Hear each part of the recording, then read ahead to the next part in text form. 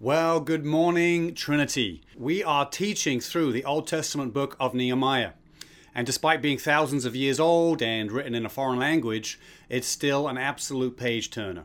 So this series is called Return to God because we drift and God's people need to be called back to God and back to His ways. So let me quickly recap like I do each week. Even though ancient Israel had been saved from Egyptian slavery and given their own land and shown the way of God, they were called to build a righteous and just kingdom on earth, but ultimately they failed. And they turned away from God and they perpetuated injustice. And God intervened to stop their evil ways by sending the Babylonians and the Assyrians to conquer them and to bring them into exile. It was like a biblical Justice League, the Snyder version, of course. Now, after 70 years, Nehemiah is one of the people who returns, and he is the cupbearer of King Artaxerxes, who is the ruler of the Persian Empire at the time. And not only was Jerusalem still in disrepair from being conquered, but it seems that recent attacks had left them even more vulnerable, and the city gates and parts of the wall had been destroyed. And Nehemiah secures resources and permission from Artaxerxes to fortify Jerusalem. The fate of God's people mattered at this time because God had promised to bring about a Messiah through the descendants of Abraham. Not through Bob or Brad or Brian, although all strong contestants, through Abraham. Nehemiah is part of the story of the coming of Jesus. And today we're looking at chapter 11, which has nothing to do with bankruptcy, but also the first part of chapter 12. So last week, we saw how all the people together made a fresh covenant to God and the kind of promises that we need to make in light of that. But now our passage today is revisiting some of the practical matters of repopulating the city and the pragmatic steps that they have to take to achieve that vision. So let's pray and then let's read. Lord Jesus, thank you that you're with us. Bless your word to us and help us to trust you and follow you. Speak to us, call us, and help us to live for a vision bigger than ourselves. I pray in Jesus' name. Amen. Amen. So today we have some more lists of names that we're actually just going to skip over and just read parts of today. So starting in verse 1. Now the leaders of the people lived in Jerusalem, and the rest of the people cast lots to bring 1 out of 10 to live in Jerusalem, the holy city, while 9 out of 10 remained in the other towns. And the people blessed all the men who willingly offered to live in Jerusalem. These are the chiefs of the province who lived in Jerusalem. But in the towns of Judah, everyone lived on his property in their towns. Israel, the priests, the Levites, the temple servants, and the descendants of Solomon's servants. And in Jerusalem lived certain of the sons of Judah and of the sons of Benjamin. Let's pause there. It then lists out people from the tribe of Judah and from the tribe of Benjamin, and then it goes into various lists, people of all kinds of work. A diplomat is mentioned, singers, craftsmen, and then also priests and Levites in verse 18. So let's read verse 18. All the Levites in the holy city were 284. The gatekeepers, Akkub, Talmon, and their brothers, who kept watch at the gates, were 172. And the rest of Israel, and the priests and the Levites were in all the towns of Judah, every one in his inheritance. Let's pause again there, and it continues in that same vein, and then let's jump to verse 25. And as for the villages, with their fields, some of the people of Judah lived in Kiriath Arba and its villages, and Dibon and its villages, and in Jekabzeel and its villages. Let's pause again. Then it goes on to list out the people in the villages. So we are going to jump to the next chapter and verse 1. These are the priests and the Levites who came up with Zerubbabel, the son of Shealtiel, and Jeshua, Seraiah, Jeremiah, Ezra. Again, let's pause, and it goes on to list out the rest of the priests and the Levites and ends like this in verse 26. These were in the days of Joachim, the son of Jeshua, son of Jozadak, and in the days of Nehemiah, the governor, and of Ezra, the priest and scribe. This is God's word. So let's unpack all this and discover why these ancient words have a hidden message for us today. A big part of the events of Nehemiah have been about the physical fortification of Jerusalem. And one purpose is safety from enemies who want to destroy them. But the bigger purpose is to restore Jerusalem as a vibrant city where people can live and work and where the ministry of the temple could thrive again. And if God's people didn't value the city, then temple worship would have declined. And their enthusiasm for walking in the ways of God and making God the center of their culture would have suffered. Their lives were designed to revolve around the worship of God. And by devaluing the city, they would have devalued worship. Fast forward then to the time of Jesus. We learn from Jesus that the temple would be destroyed and that Jesus himself is actually the temple. And then we learn in a slightly different way that also we learn that our bodies are considered to be temples of the Holy Spirit and that God's people, the church of Jesus, are now God's house. So for us today, we still see the sacred idea of the temple, but we understand that it's expressed differently. So our concept of temple worship is very different to their concept of temple worship. Even though that's true, the underlying reason we should value the city is still the same reason that they had. Let me explain. We don't value the city because there is a physical temple here. We value the city because cities are still and always will be centers of culture, which makes them central for God's redemptive purposes. Cities are magnets for people. People are enchanted by cities. They flock to the city for school, for work, for romance, for experiences, for opportunities, and for a particular kind of community. People love coming to Chicago, especially to see the Cubs lose all the time, unfortunately. But we love it though. Trends start in the cities. What gets popularized in cities spreads to the regions and then to the world. Cities have always been popular and full of charm and culture. That's why my soul doesn't feel right about the concept of country music. And if they'd wanted me to like it, I feel like they could have branded it differently. It's kind of a branding failure. If you think about it historically, when Rome finally fell, when it was defeated, the surrounding regions were absolutely decimated. Cities are supporting hubs for entire regions. So when cities flourish, the world flourishes. If we want world peace, actually, then we must seek the blessing of the city. If we want God to get the greatest glory and the highest praise, if we want to populate heaven with eternal worship, then our greatest opportunity and greatest calling is to reach the most people. And that happens by affecting the places of most significance and most influence.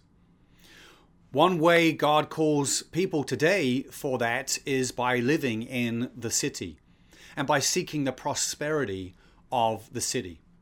To glorify God, we must get on God's mission. As pastor and author John Piper has said, mission exists because worship doesn't. Mission exists because worship doesn't. The more a person wants to worship and honor God, the more serious that person will become about God's mission. Just as Nehemiah's generation needed to revitalize their city in order to prioritize the worship of God, we too have a calling to revive Chicago for the purpose of increasing the worship of God. I really hope that we can all see how those two things are directly connected. Mission in the most important places results in the greatest glorification of God. In the words of the Blues Brothers, Chicago's most famous siblings, we're on a mission from God. Now, in light of all this, Nehemiah makes a bold move. And I'm sure you've heard of a tithe when it comes to giving money, right? When we give a tenth of our income to God.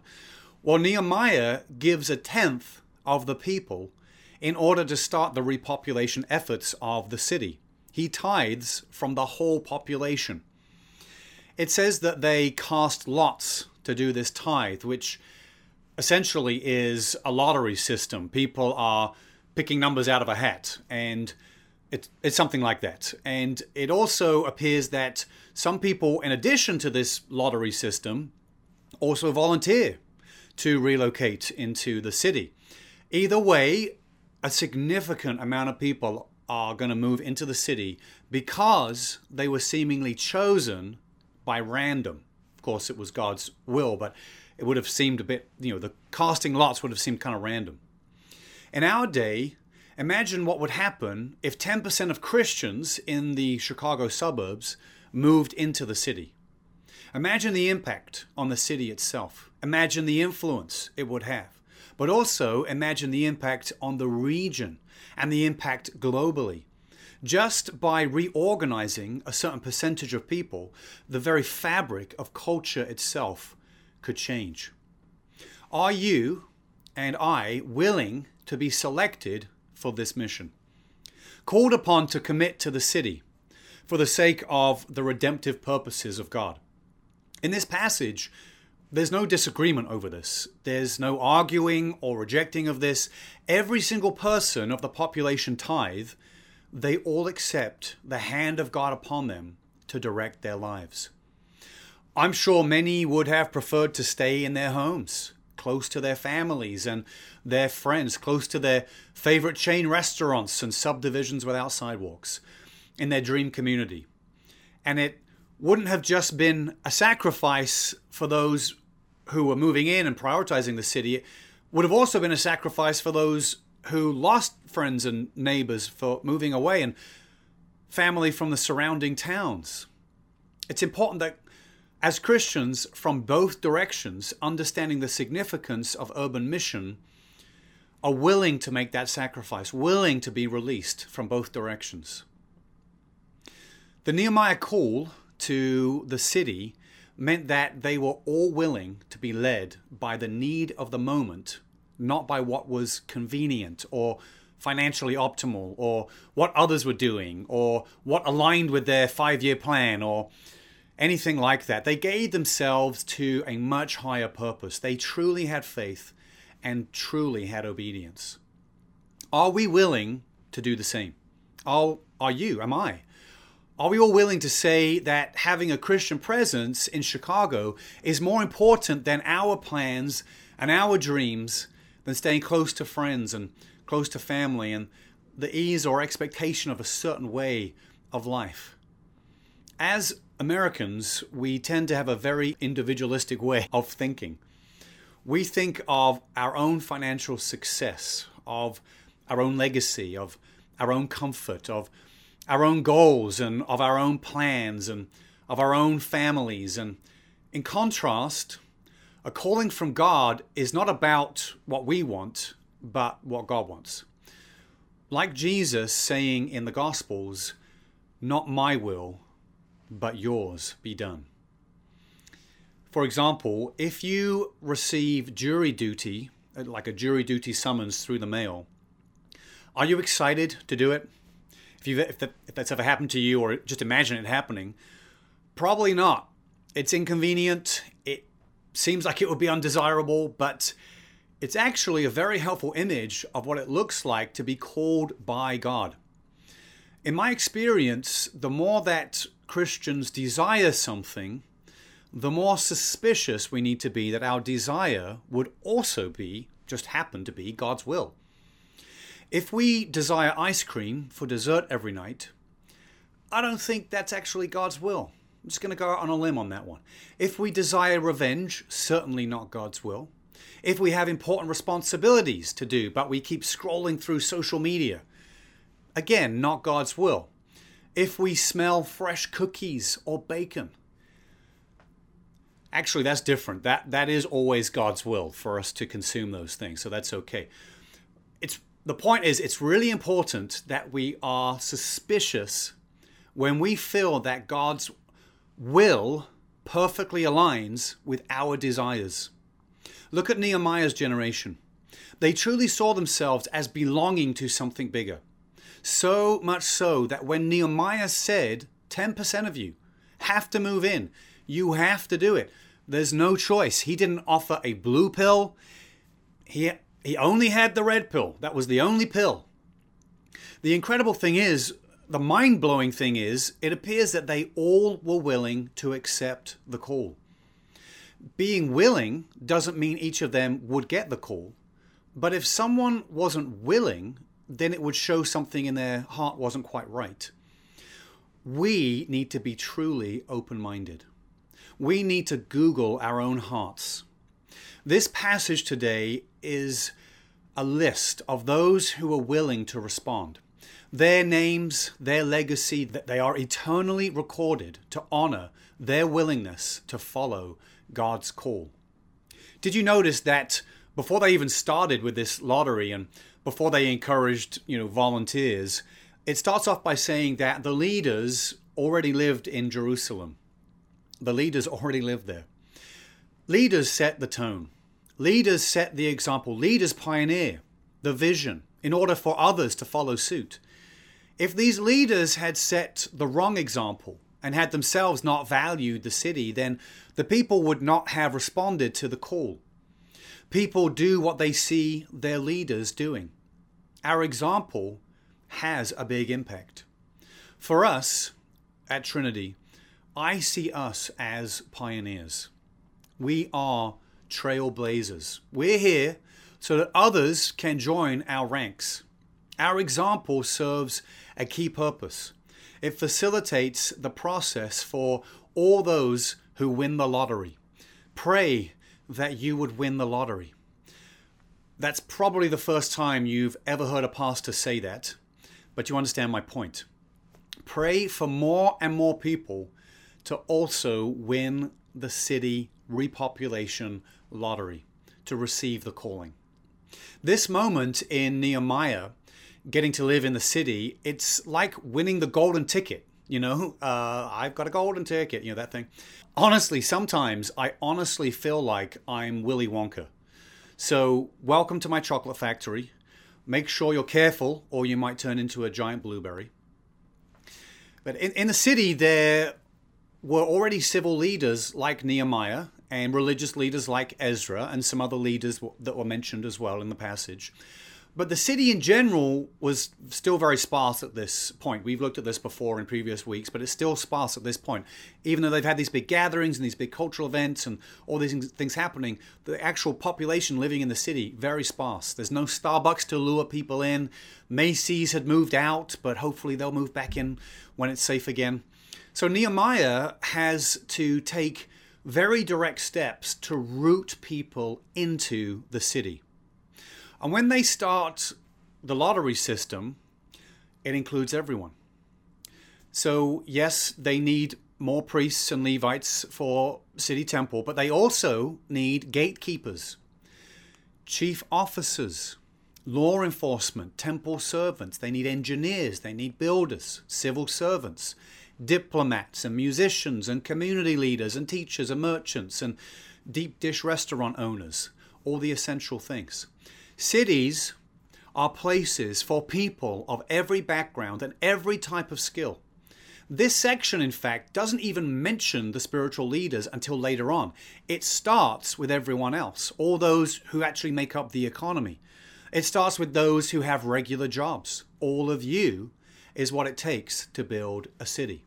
But there are some differences for those who commit to the city itself. The verses here make a contrast between those who stay in the towns and those who win the golden ticket. Verse 3 begins to list out names. It says, these are the chiefs of the province who lived in Jerusalem. But in the towns of Judah, everyone lived on his property in their towns. And then in verse 25, it also says, and as for the villages with their fields, Some of the people of Judah lived in Kiriath Arba and its villages. Two things come to mind when I read this. Firstly, the surrounding regions are typically agricultural farming lands. And it specifically mentions their fields, and it's specifically here talking about the regions of Judah. The labor and economic structure of the region of Judah revolves around farming the fields. What this means is that for those who commit to the city, their work will need to focus on different industries, on non-agricultural industries, or perhaps industries that are extensions of agriculture. This is one of the selling points of cities, one of the advantages. If you are not into farming or generally connected to agriculture, the city is for you. Anyone in the financial sector, city. Those in the hospitality sector, city. Those in education, especially higher education, city. Those in the legal industry, city. Those in the marketing, city. Those in communications, city. Those in technology, city. Think about it. Think about healthcare, logistics, entertainment, acting, performing, art, comedy, city, city, city. It's all of them, city. Those things are not going to happen in Judah. They're going to happen in Jerusalem. And Chicago is our Jerusalem. It's not just that there are more opportunities in the city. It's that many of those opportunities are hard to find elsewhere. Those industries tend to be centered in cities. Cities are often tied to greater career success. Secondly, it says those who stay in the towns, they stay on their properties. Specifically said that. That means those who commit to the city must now acquire new property within the city limits. And based on this, I want to cast a vision for those who don't yet own property in the city. I want to call you into home ownership. And because you are all in the Willy Wonka chocolate factory today, that means you've all won a golden ticket. And that means as a community, I want us to make home ownership part of our mission, to think about it like that. Of course, it won't be possible for everyone. And it may take a while for some to get there. But please be open-minded about this. Nehemiah's generation had to be. We want to be a generation that's open to it as well. Let me give 3 reasons for Christians to buy property in Chicago. Number 1, skin in the game. Skin in the game. When you own Chicago dirt, you really feel like you belong. And that was my experience. It's sort of like the difference between dating and being married. So don't be the lame dude who won't propose. All right? Think about it this way. If someone borrows your car, you hope they treat it well. And if they're a good friend, they'll treat it well. But if you rent a car, what do? People tend to drive it into the ground. They tend to drive a little faster and maybe drive it a little more rough than they would if it was their own or a friend's. Property ownership actually increases spiritual ownership. Point number 2, city improvement. City improvement. If neighborhoods and properties look unkept and are not updated, it sends the wrong message. The message is, people here don't care. They've given up. This place is not safe, not prosperous. It feels depressing. And the more we can improve the beautification of the city, and it starts with our own little patch of the city, the more we can help Chicago thrive. And then number 3, wealth creation. Wealth creation. There are no guarantees in life, but typically property values increase over time, especially if you make improvements. And especially owning property in Chicago, the value goes up a lot. Lots of people value living here, and that's one of the reasons that the prices are high. But also owning property here means you can generate higher income by renting it out, or maybe using it as an Airbnb, or getting a 2-flat and something like that. Or even if you move away, it's a huge source of income. Personally, our own house value has almost doubled from when we bought it originally. Buying in the city might be a steeper hill to begin with, but you can actually go way higher in the long run. And more wealth means more generosity. Now let's talk about how to own property. I have 3 things on this as well. So number 1 on this, how to own property. First of all, you've got to gain clarity. Gain clarity. Find out what's involved. Don't automatically think you can't. Calculate the cost. Talk to people who have done it. Don't discount yourself. Become a student of this subject matter. Lots of people do this all the time. Number 2, be resourceful. Be resourceful. Look at increasing your income. Seek more qualifications or training if you need to. Perhaps family can help you out with this, or you can join forces with others and pool resources together. Applying for grants or government programs, or getting a fixer-upper, or, can you get a 2-flat and rent 1 unit out, that kind of thing. How much help can you get if you're a first-time buyer? Those kind of questions. And then point number 3 is to get focused. Get focused. Get on a budget. Get on top of your debt. Develop a plan. If you start now, it could take you a few years, but you might find yourself owning a home here in Chicago sooner than you may have imagined. If you already own property, then consider how can you improve it in a way that serves the city. Ask, what message does my property send? Please allow room in your heart for the Holy Spirit to grow the vision of property ownership and property improvement as part of the mission of God that we have. It may not be as much of a barrier as you think. Now let me land the plane today with this. One more reason to consider city dwelling, as well as also potentially, hopefully, home ownership in the city. The legacy it leaves. The legacy. This passage ended by tracing the purity of the line of the priests. Even though they had been exiled in Babylon, they had still preserved their heritage, and they could therefore continue to trace the work of God into the future, into future generations. Think about this for us.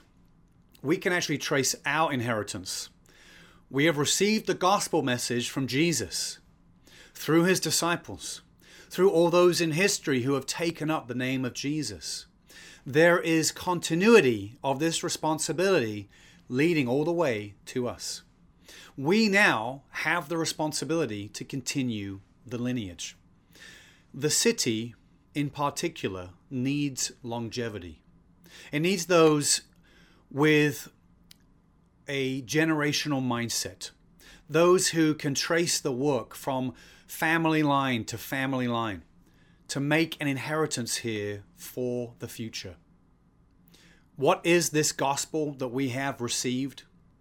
It's about a God who left heaven and relocated his home in order to reach us at great cost to himself. He made his home on earth.